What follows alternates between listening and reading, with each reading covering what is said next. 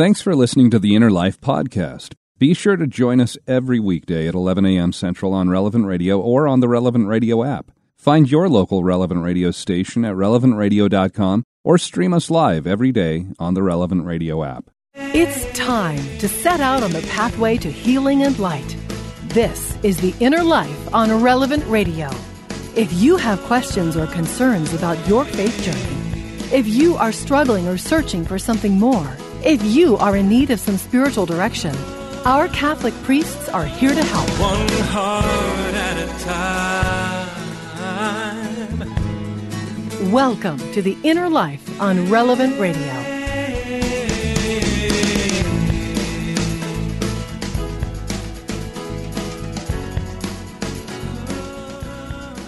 Hello and welcome to The Inner Life today for this Tuesday of the 8th week in Ordinary Time. Hi, I'm Josh Raymond, and hope your Tuesday is off to a good start as you are joining us here on The Inner Life, our show about spiritual direction here on Relevant Radio.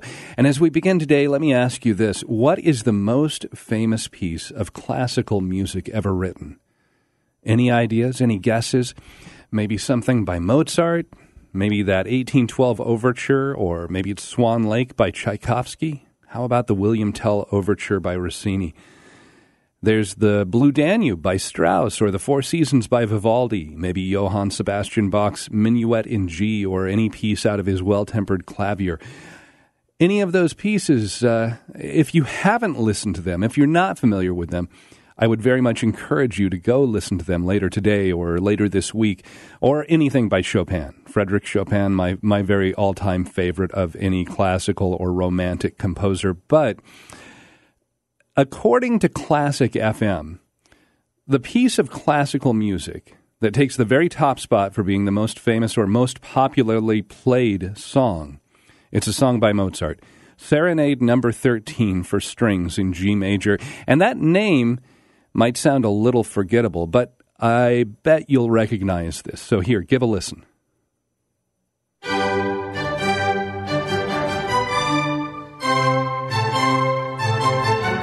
And those opening strings, you've probably heard that in multiple movies or in multiple different recordings. It's something that as soon as I heard it, I said, oh, yeah, I do know that song. So you probably did the same thing. Number two, most popular piece of classical music. Again, this is according to Classic FM, to their website. It's one that I learned to play as a young child, and if you took piano lessons for any length of time, then you may have played this too. Here it is. This is Für Elise by Beethoven.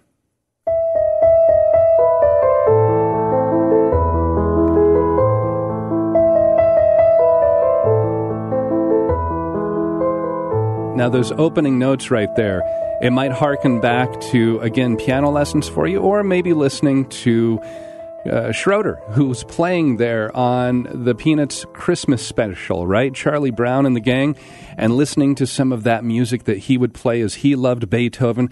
Now, when I first started to learn this, I began learning it on my own. I didn't bring the music to my piano teacher. I worked on it by myself. My sister had learned this song, and she's older than I am, and so I said, oh, well, if she can do it, I can do it. And so I wanted to tackle it. I was 8 years old, almost 9 at the time, and after I'd worked on it for many months, learning that opening familiar theme that we just heard there, that first couple of minutes of the song, I thought I had it down fairly well. And so at my next lesson, once I was pretty happy with where I was, I played it for my piano teacher, Mrs. Baker. And Mrs. Baker then, she said, stop playing it. And she said I could play it in the future, but I had taught myself that opening sequence, those 9 notes that begin the song, going back and forth between an E and a D sharp, E, D sharp, and then goes into the rest of that theme there. I'd practiced that again and again with a little bit of a swing to it. The even spacing, the tempo that should be there in those notes, it wasn't there in the way that I played it. Another problem was that I wasn't hearing the swing of those notes as I played them. I had played it with that swing for so many months now that I couldn't hear how wrong it was. And Mrs. Baker, well, she'd been teaching piano lessons for so many years, long enough to know that it was really best to have me just step away from the song. I needed to forget what I had learned so that she wasn't fighting my bad habits, so that I would forget those bad habits. So I didn't touch Für Elise for almost 2 years. And then when I finally started over with learning it, I'd had enough distance between playing it the wrong way that I could kind of start with fresh eyes or maybe fresh ears to how I would play it. And sometimes in our lives, we need to be able to take that step back from what we think we know. We need to get a little perspective. Today here on The Inner Life, I hope we can get that perspective because we're going to be talking about one of the virtues.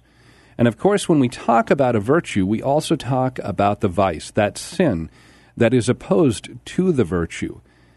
And I don't know about you, but it can be common for me to think about how, as a Catholic, our faith tells me the things that I'm not supposed to do. Don't lie, don't steal, don't cheat, don't envy, don't do that.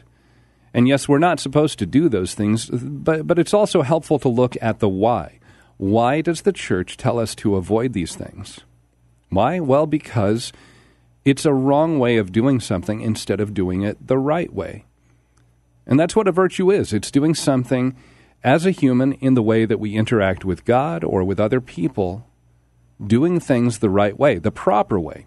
So today, we could talk about the sin of temptation and lust, and we will have that in the course of the conversation, but that's looking at the wrong way for us to live out our human sexuality.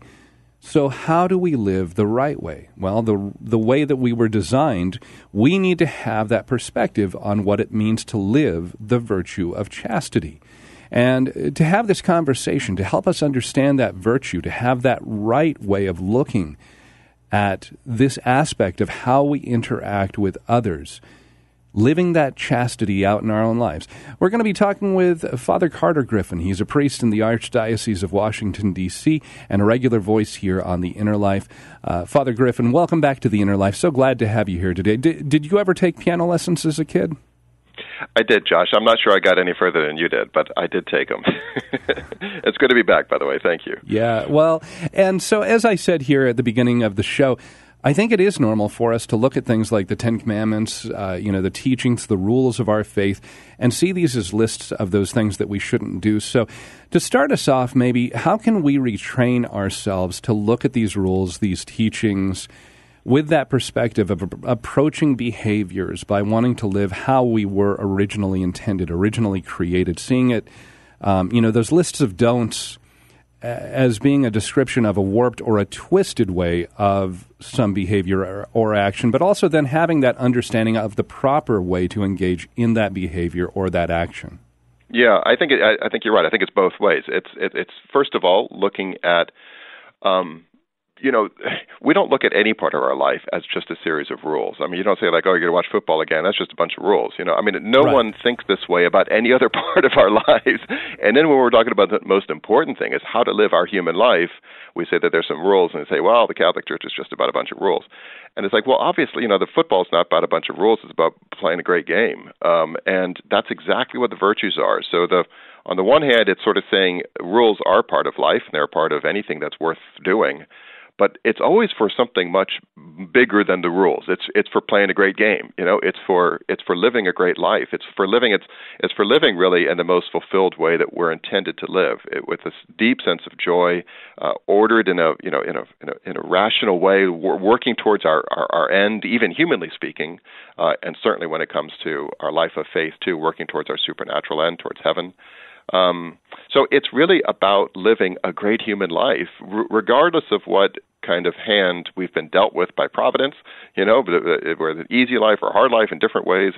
But all of us can live a life of virtue, and that means that we're living a kind of a complete and fully alive way of living, and one that's ordered towards our goal. Yeah. So I think in that sense, it's a very positive way to look at them. I love that kind of sports analogy there too, because the highlight reels that we see for those great plays of a football game, it's never about, look at how well, that linebacker followed the rules there. No, it's about that amazing tackle, or it's the amazing pass, the amazing run, that the fullback had down the field.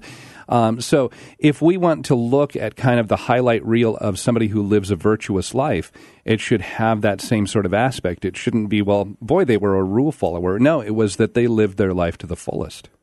Yeah, I think a helpful analogy that I heard once, I've heard many times, I guess, but it's, that the virtues, or let's say the things you can't do, the things you shouldn't do, are like the rails, of a mountain road, right? They keep you from falling off, but they don't make you go forward, and they don't get you to your destination, right? They're kind of things that, obviously we're not going to go off this on this side or that side, but the virtues are the things that enable us to kind of propel ourselves forward, and we actually accelerate through life. I think we have a very sort of physicalist understanding of human life as something that sort of goes into slow decay over time and then eventually just you're snuffed out. But in fact, the man or woman of virtue is growing constantly and is sort of alive. And that doesn't mean that things are easy. There can be a lot of suffering and illness, especially at the end and so forth. But they themselves can be living an ever more, in a sense, lively life by living the virtuous life. So I think it's also just a wonderful way to see our time on earth. Mm. Well, so then going very specifically to what we're talking about today, can you give us a bit of understanding about what the virtue of chastity is? It's something that we are all called to practice, whether, sometimes it gets this rap of, well, if you're young, if you're unmarried, yep, you need to live a chaste life, you need to be good. But married, single, young, old, we all are called to live this virtue. Sure. Well, I mean, I think going on the template that we just started with, to see first of all the positive and what it's protecting, and all of us are sexual beings. We're made with bodies, and bodies are good. If God wanted us to be angels, He would have made us angels. And so the passions that go along with the body, especially in a sense the strongest passionate urge, which is towards sexual union, because generation is such a beautiful thing. It's a way that we imitate God in His own creative love. And so all of those things are very powerful energies within us that simply have to be guided well, right? And chastity is the virtue that guides those energies well. In a sense, it's a lot of negatives because it is such a powerful emotions going on there, but all in the service of a very big positive yes, which is to learn how to love. And we're made to love. Chastity helps us to love well. So it's certainly an essential part of who we are as human beings. It's essential for us to be happy as human beings, but also for us it's essential for holiness, right? I mean, Jesus says, blessed are the pure of heart, for they shall see God. It's not the most important, in a sense, virtue. It's not the most important sin, lust. That would be pride and humility. I think would be the most, important, charity in a different sense, obviously. But it's classically said to be the most dangerous because it's the one that is so easy for so many people to fall into serious sins. And so in that sense, while it isn't the most important, it is one that we have to all take very special attention towards to live the kind of human life as well as a supernatural life we're intended to. It also strikes me, too, as we're talking here about this. You say, it's not one of the most important sins, but there's other sins that where in comparison, lust is one of those that seems to have such shame and kind of this stigma attached to it. Now, if I eat too much, if I engage in the sin of gluttony, people don't ostracize me the same way that they likely would for sexual sins. And I can even watch on television and see commercials for Weight Watchers and Nutrisystems and other weight loss programs out there, other options for eating healthy, shedding those pounds. Nobody thinks any less of you for wanting to get healthy, for, eating less, for exercising more. It's not embarrassing to talk about that with others, talk about losing weight. But if we're struggling with sexual sin, nobody wants to address that. It seems to be talked about in hushed tones. We see those different television sitcoms that portray the numerous times these awkward moments where parents are trying to have the talk with their adolescent children. Right. And so, why is there this shame or this embarrassment that's associated with trying to be healthy when it comes to our human sexuality? Again, with the healthy food and diet, no big deal. We can talk about it openly, but, healthy when it comes to proper human sexuality, well, then it's embarrassment and it's hushed conversations. I find it a really interesting question and topic. And, to go even further, there are some sins which everyone sort of prides themselves on. They're almost sources of pride. The word take pride itself. People say, like, well, I'm a very prideful person, or I'm a very passionate person, or, I'm a perfectionist. There's almost like sins that we... Right, or I kind of swindled, the other competitor out of, I got the better deal on this, or things like that. Sure, no, I know exactly what you mean. And I think part of it, part of it has to do with the nature of just how deep seated this is. I mean, it really goes back almost to the very beginning. With the fall of Adam and Eve, and suddenly they were ashamed and they'd covered their bodies, and God sees that. All of that tale, which is all of that story, which is told in poetic words, but telling very deep human truths. And real truths about how we were made and the sin and the fall. There was a component in which they became aware of their sexuality in a way that caused them to hide themselves, which in some ways is now needed. The idea of modesty is to protect that intimate center, right? It's ordered to chastity because just by looking at someone who is unclothed is something that can actually cause us to have, which is different than looking at food, perhaps, or something like that, or looking at something that causes you pride or whatever. So there's something that there does need to be in this fallen world covering of the human body, and that's kind of part of modesty. And so there's a hiddenness already in protecting that which needs to be protected. And I think that by violating that, there is a shame, in some sense a healthy shame, that comes along with the sins against chastity, sins of lust. It can obviously become easily disordered and twisted and exaggerated and things like that. But I think that's at least part of it. So I think and I think that the ubiquity of this. I mean, it's just the fact that it's surrounding us all the time. We live in a time of tremendous agitation about. I was visiting my brother over the weekend, and we saw a Michelangelo exhibit, and it's basically the Sistine Chapel up close. And you see everybody, and my two nieces were there, and like, wow, that's a lot of naked bodies. Right. I mean, in some ways, we do live at a time where perhaps ironically, on the one hand, we're more sort of closed and puritanical in one sense of the human body, in the other sense, we've lost some of that freedom that maybe was healthier in a different age. So I think part of it is just the confusion that we have about sexuality and about the sexual sins. And this kind of ideological environment in which any conversation about chastity is automatically thrust after the sexual revolution or during the sexual revolution. Well, yeah, and maybe we can get into that more here in a little bit, because while we're talking about this, you mentioned a puritanical kind of mindset that has been historically, especially an American attitude towards human sexuality. So we don't want to talk about anything that's repressive or oppressive in the way that we are looking at how we are supposed to live out our lives. But at the same time, it seems that pendulum has really swung with the sexual revolution to just kind of this opposite extreme that we're in right now. But we need to take a short time out here, Father. Our spiritual director, Father Carter Griffin, a priest in the Archdiocese of Washington, D.C., we're talking about how we can live out that virtue of chastity. And what have you done in your life to help you be chaste in your relationships? How have you been able to live out that virtue of chastity, especially in a culture that says that, casual hookups and pornography, they should be normal, they should be acceptable? How are you able to live out that virtue of chastity? You can call and share how you've been able to experience that in your own life. 888-914-9149. That's our studio line here, 888-914-9149. Our email address is innerlife@relevantradio.com. And the conversation continues right after this here on Relevant Radio and the Relevant Radio app. Catholic Order of Foresters is proud to sponsor the Relevant Radio studio line. For information about employment opportunities and flexible premium life insurance plans, visit relevantradio.com/Forester.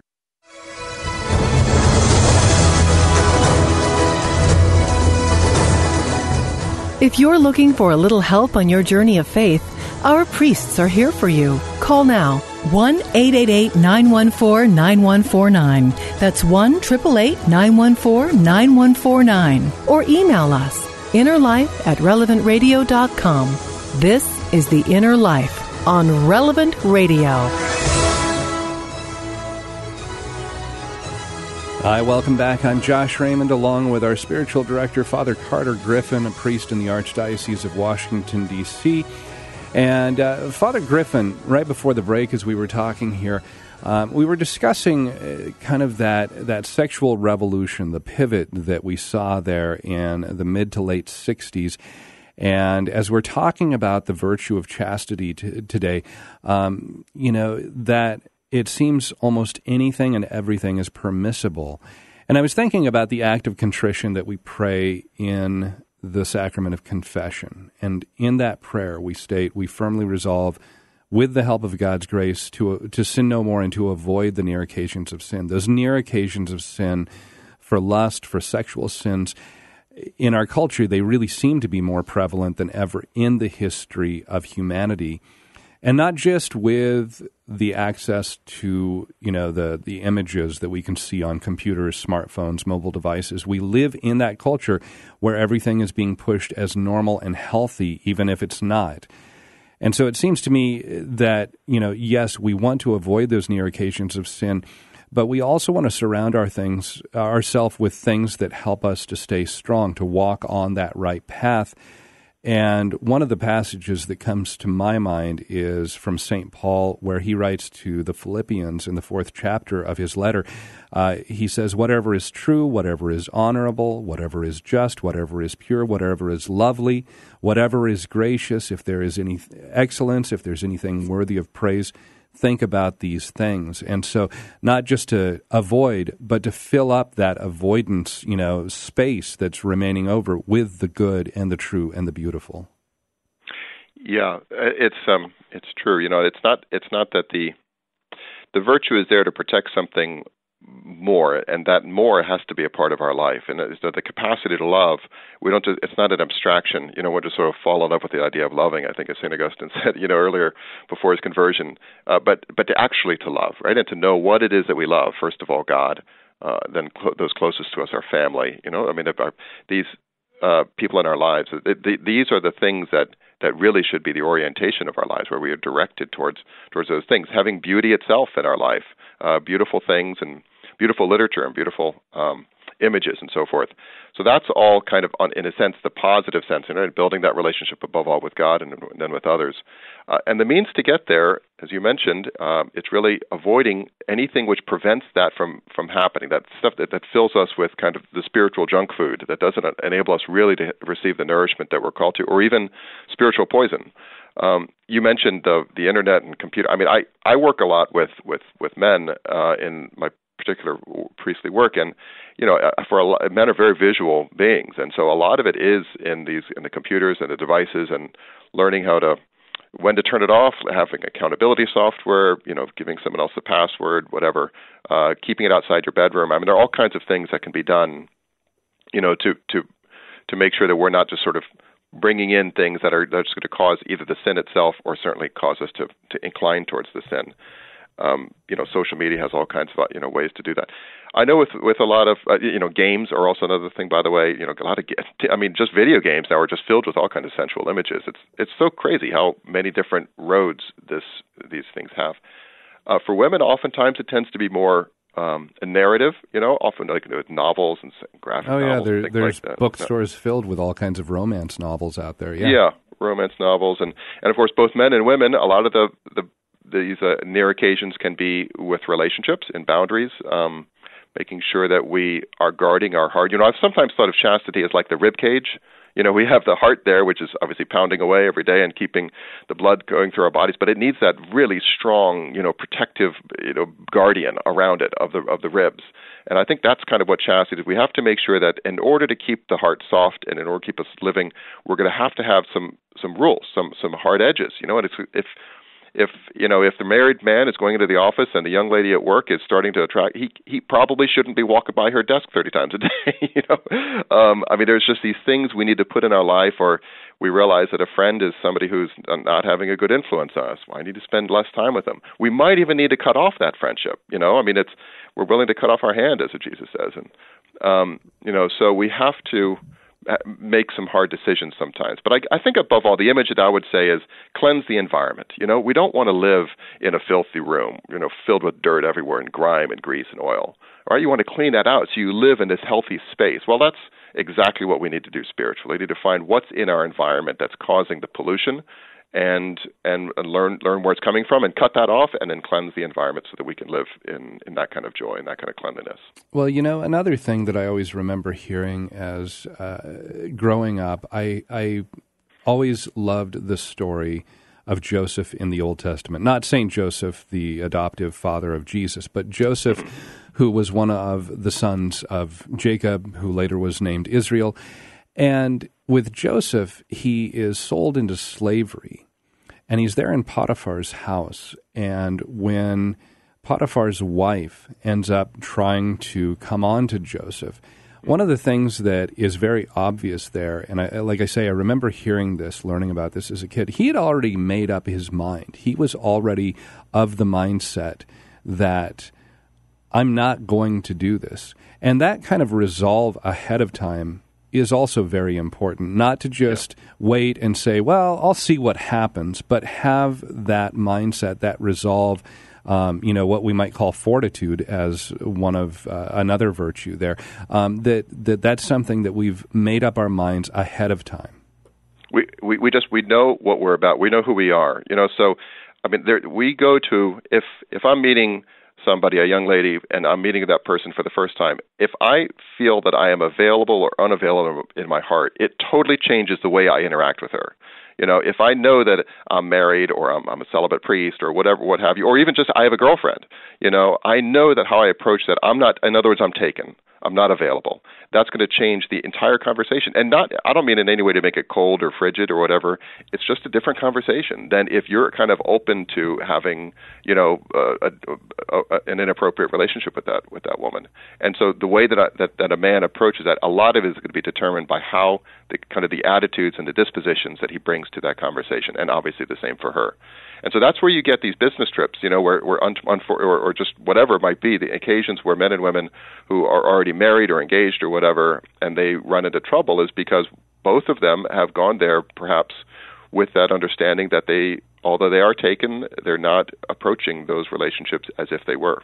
Right. Well, and regardless of what you think of, politics, Mike Pence, former vice president, he came under a lot of grief from the media because he would refuse to have any meetings with another woman, just the two of them by themselves. He always wanted that third person there. Here at Relevant Radio, a number of years ago, we had when Father Rocky, who's our executive director, when he first started, he said, we're putting windows in all the doors because that way it just keeps everything above board. And, it's one of those things that just safeguards everybody in their interactions. Those things, just refusing to go in a meeting alone with a person of the opposite sex, of just keeping everything out in the open, in any sort of meetings that you're having, it really does make a big difference in the way that we, that we can... I guess not only in the way we can conduct ourselves, but it gives us just a little more, we can relax and say, good, I don't have to be on guard so much. Yeah, I think that's right. And I think the equivalent on computers is the accountability software, where you just sort of let your accountability partner, see what websites you're going to. I have nothing to hide here. Yeah. Well, Father, again, if you're listening to us, our spiritual director is Father Carter Griffin, and we're talking about living out that virtue of chastity. How do you do that in your life? What's helped you to be chaste? Whether you're married, whether you're single, doesn't matter age, how have you been able to live out that virtue of chastity in the midst of a culture that does say that casual sex, that pornography, they should be normal, they should be acceptable? How have you been able to maintain those pure thoughts in your life? Our studio line here is 888-914-9149, 888-914-9149. And, Father, let's go to Sister Elizabeth. She's listening in Los Angeles. And hi, Sister. Welcome to the air here on The Inner Life. Hello. I just wanted to mention on this topic, as a consecrated religious, I may not be on the TV. I don't watch a lot of TV. I'm not on the computer a lot on different, to get involved in that. But it's important for me, modesty of the eyes. Because when I go into people's homes in my ministry, I could be looking around pictures, and maybe I might see a handsome man in a picture, and go, wow, because I'm human. Just because I'm a religious doesn't mean I'm blind. So I think that, for me, modesty of the eyes was very important. That's tremendous. Thanks, sister. Yeah, no, you're absolutely right. I think and I think we're going to be getting maybe into some of the kind of the practical means of growing it and sustaining chastity.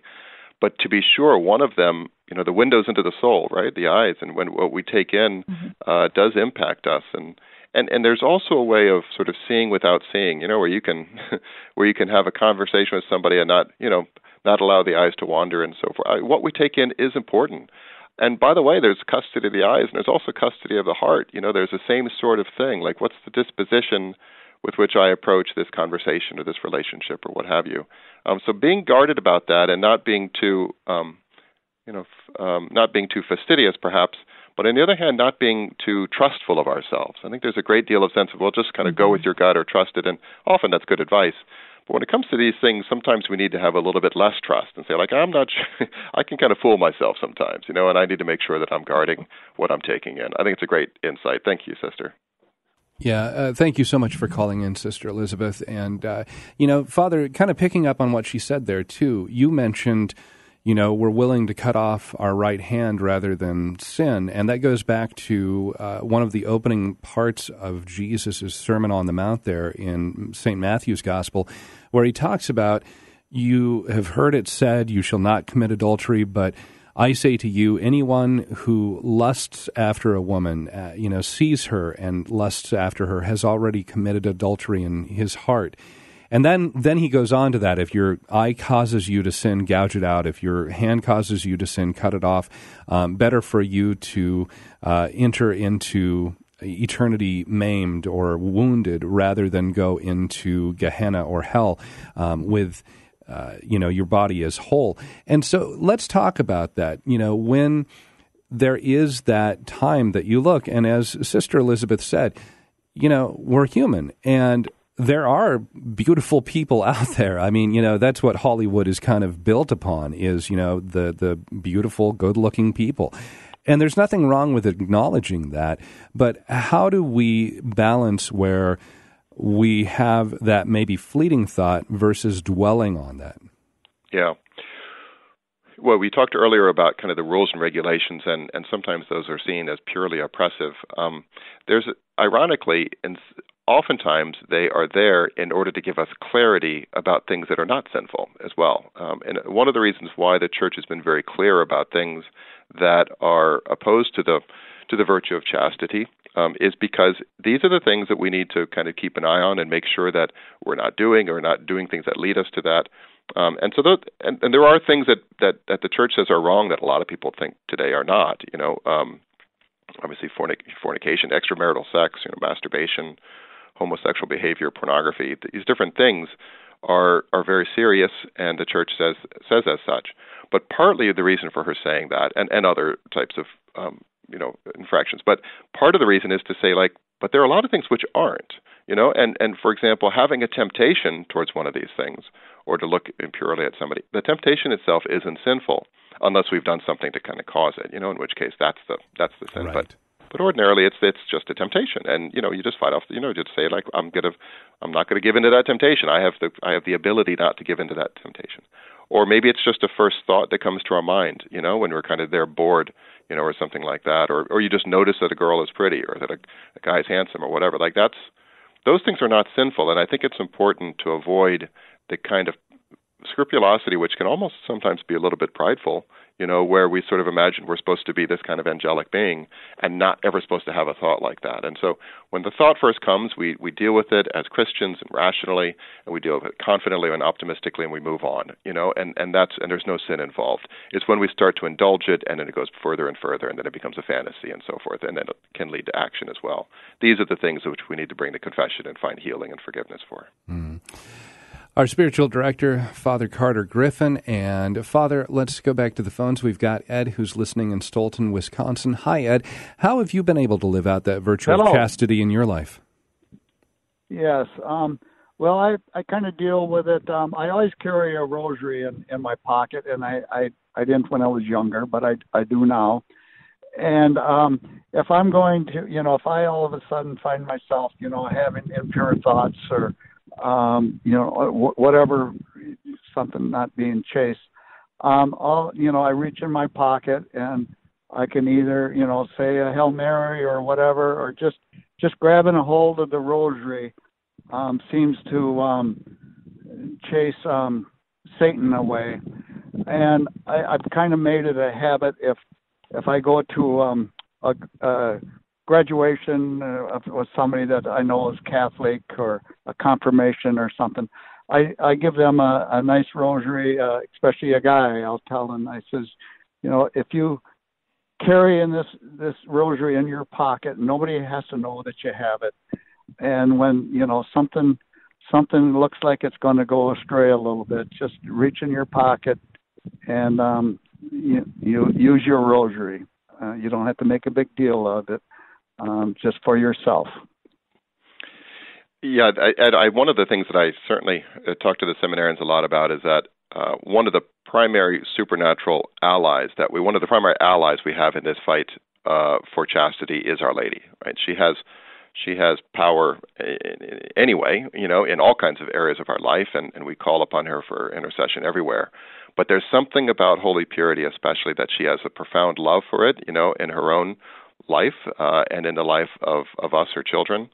And so she is fierce in attacking those evil spirits and that would want differently. And so to go to her, praying her rosary, just asking for her intercession, asking for her help, is enormously helpful. And I would also add to that, by the way, St. Joseph, and especially this year of St. Joseph, but just in general, he's sometimes called the terror of demons, and to call upon these saints, obviously calling upon our Lord himself for assistance. I mean, you can't beat it. It's one of the important parts. It's one of the most important ways that we grow in chastity. Yeah, Ed, thanks for calling in and sharing that with all of us and how you live that out in your life and encourage others.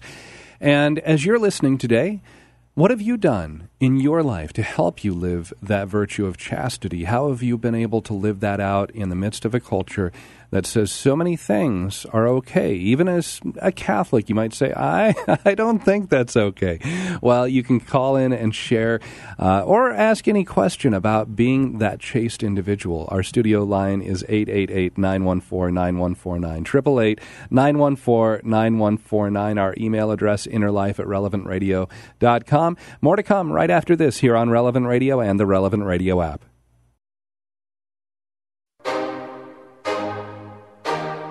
Welcome back to The Inner Life on Relevant Radio. Call in now to share your story with our Inner Life Spiritual Directors. 1-888-914-9149. That's 1-888-914-9149. This is The Inner Life on Relevant Radio. Welcome back. I'm Josh Raymond, along with our spiritual director, Father Carter Griffin, a priest in the Archdiocese of Washington, D.C. And today we're talking about living out the virtue of chastity. And that's something we're all called to live out. And also taking your phone calls here in our studio at 888-914-9149, 888-914-9149. And Father, just shortly before we go back to the phones here, as we're talking about living out the virtue of chastity, we had Ed who mentioned praying the rosary, turning to that as a way to kind of reset his mind and his thoughts so that, if he finds himself veering off into, some impure thought, he can just right himself that way. You mentioned praying to St. Joseph. What are some other practical steps that somebody might take, especially if somebody is listening right now and they're saying, I want to be good, I want to be pure, but I really am struggling, and those temptations, they come on, and I find myself falling again and again. What are some good first one or two steps that person might be able to take to make some good strides in living out the virtue of chastity?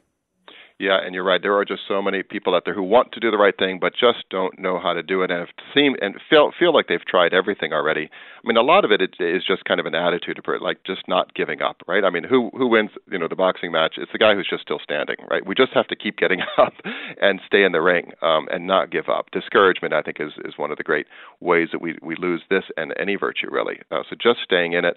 I would say that you want to look at two things, like natural and supernatural, right? So it's a multi-pronged sort of attack or war, or, theater war, whatever image you want to use, right? Naturally, what? I mean, you want to look at aspects of your life. Am I living an ordered life in general, right? Am I getting enough time to sleep and good diet and exercise. And, exercise is big, having enough, working hard. I mean, all these things are kind of part of an ordered life.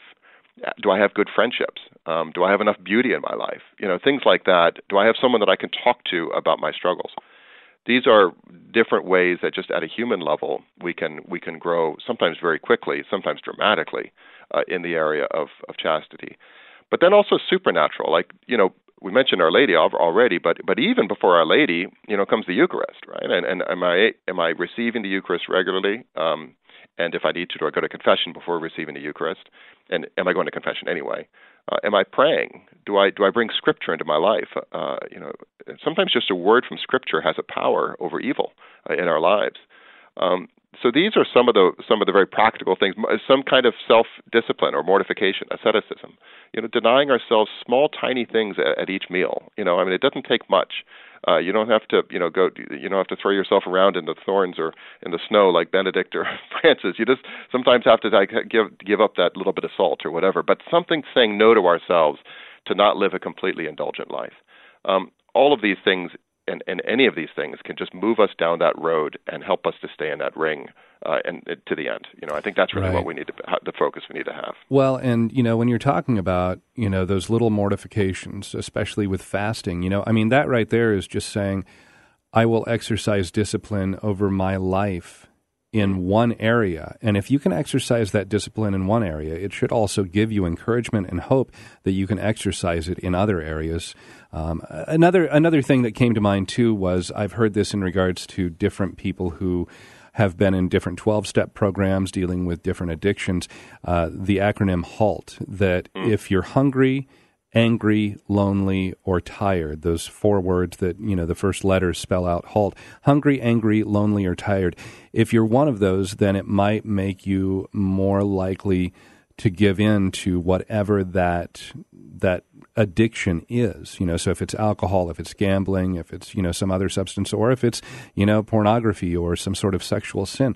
Now, if 2 of those, if you're hungry and you're tired, then you've got an even stronger chance. If 3 of those are at work for you right now, it's really, you're on dangerous ground. So yeah, like you said, making sure I'm getting enough sleep, making sure that I'm getting, a balance in work and rest, and, those things, they can go such a long way in just helping to live, as you said, Father, that ordered life. Yeah, one very, very small thing that I've recommended to a lot of people. It's a very traditional thing, and it's helped a tremendous number of people. It's simply making a morning offering. In the morning, you get up and you get on your knees and you offer the day to the Lord, and you end the day with, the classical 3 Hail Marys, entrusting yourself to Our Lady, and especially in the area of holy purity. It takes a total of 45 seconds of your day to do those 2 things, and it can change a life. That's great. Father, let's go back to the phones. We've got Mary who's listening to us in California. Hi, Mary. You're on the air with Father Griffin. Hi. I wanted to ask about chastity for married couples. And usually the conversation is about, avoiding infidelity or pornography or something like that. But how do you counsel when you have a situation where a person is actually lusting after their spouse to the point of being abusive, so that they are demanding things like, for instance, after a spouse has had surgery or after a wife had a baby? And I just wanted to comment that Catholic culture seems to focus on the obligation of spouses to the marital debt, but doesn't focus on sacrificing for the good of spouses. So how do you counsel when the situation is like lusting so much that you're abusing, that a spouse is being abused? How do you help with that situation? Thank you. Yeah, thank you, Mary, for the great question, an important question and difficult question. And it's something that is out there, and it's a tremendous trial for a lot of people. And like you point out, it's so important that we keep a balance in our own teaching of this, so that it doesn't sound like, we're just sort of saying marital chastity means everyone being available all the time, anytime. And that's simply not the case. Right? Fundamentally, chastity is about protecting the capacity to love.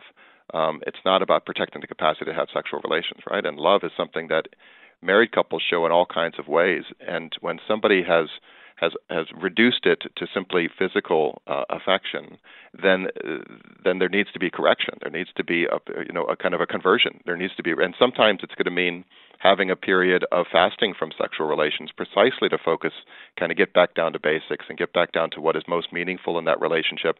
And what's most meaningful is, first of all, the relationship with the Lord, and then with each other. And if the physical intimacy is not ordered to that, and it's not helping that, then something has gone wrong, and there has to be kind of a check and a sort of a pause, it seems to me. Obviously, couples are different, and what's going on is different.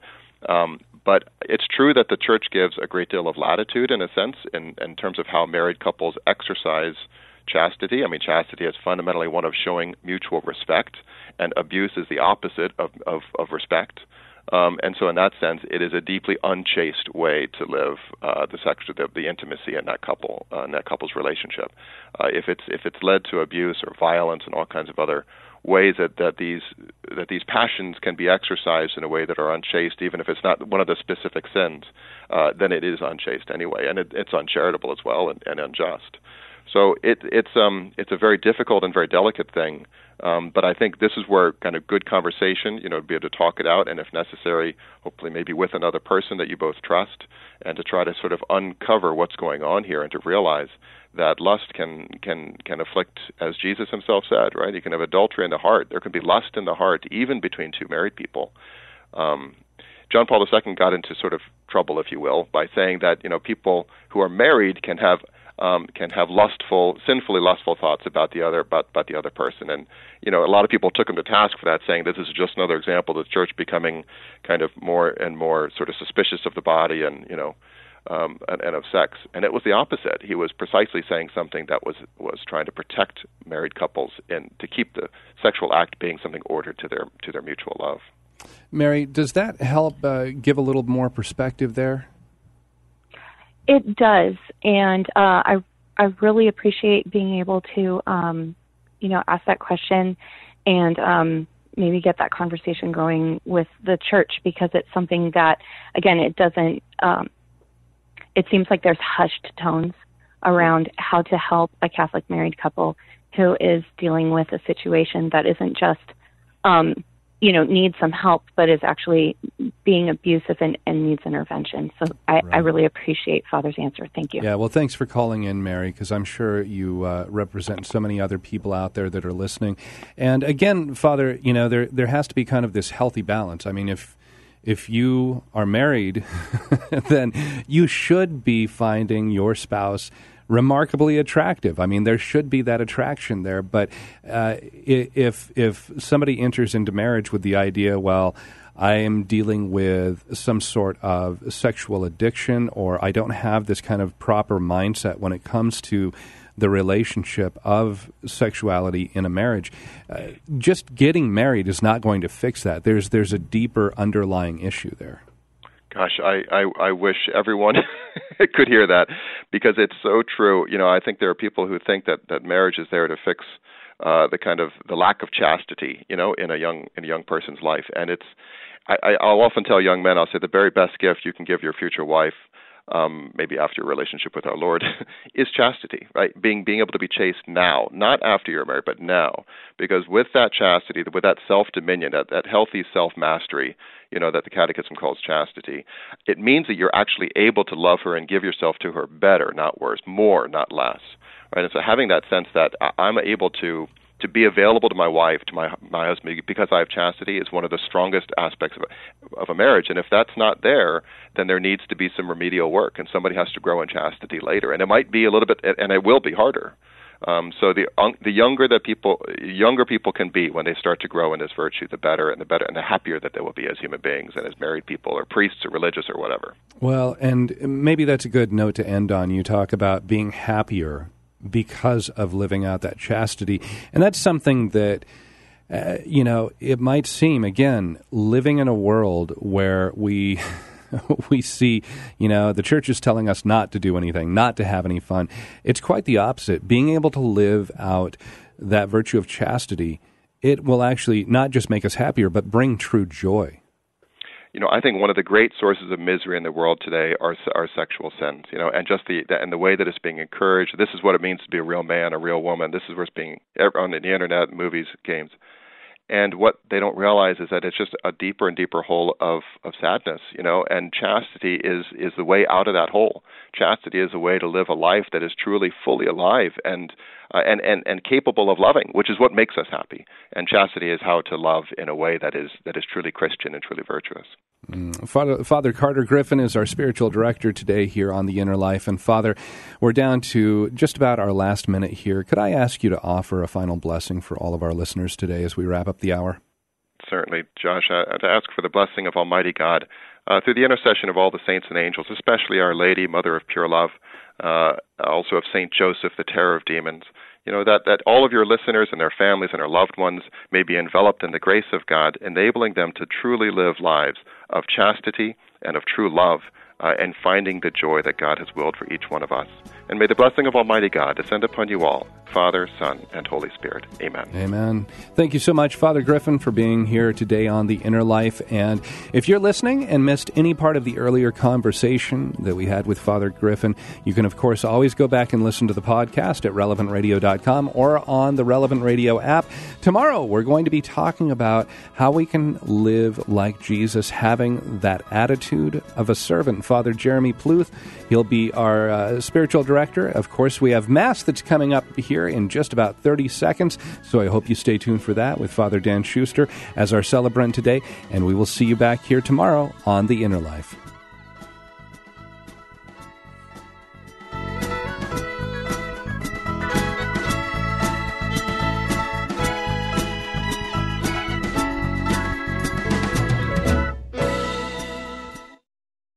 It's so very encouraging to hear from our listeners who benefit from our programming. I want to invite you to join the St. Joseph Recurring Gift Society. Your ongoing monthly gift is a gift that keeps on giving. Learn more at relevantradio.com/Joseph.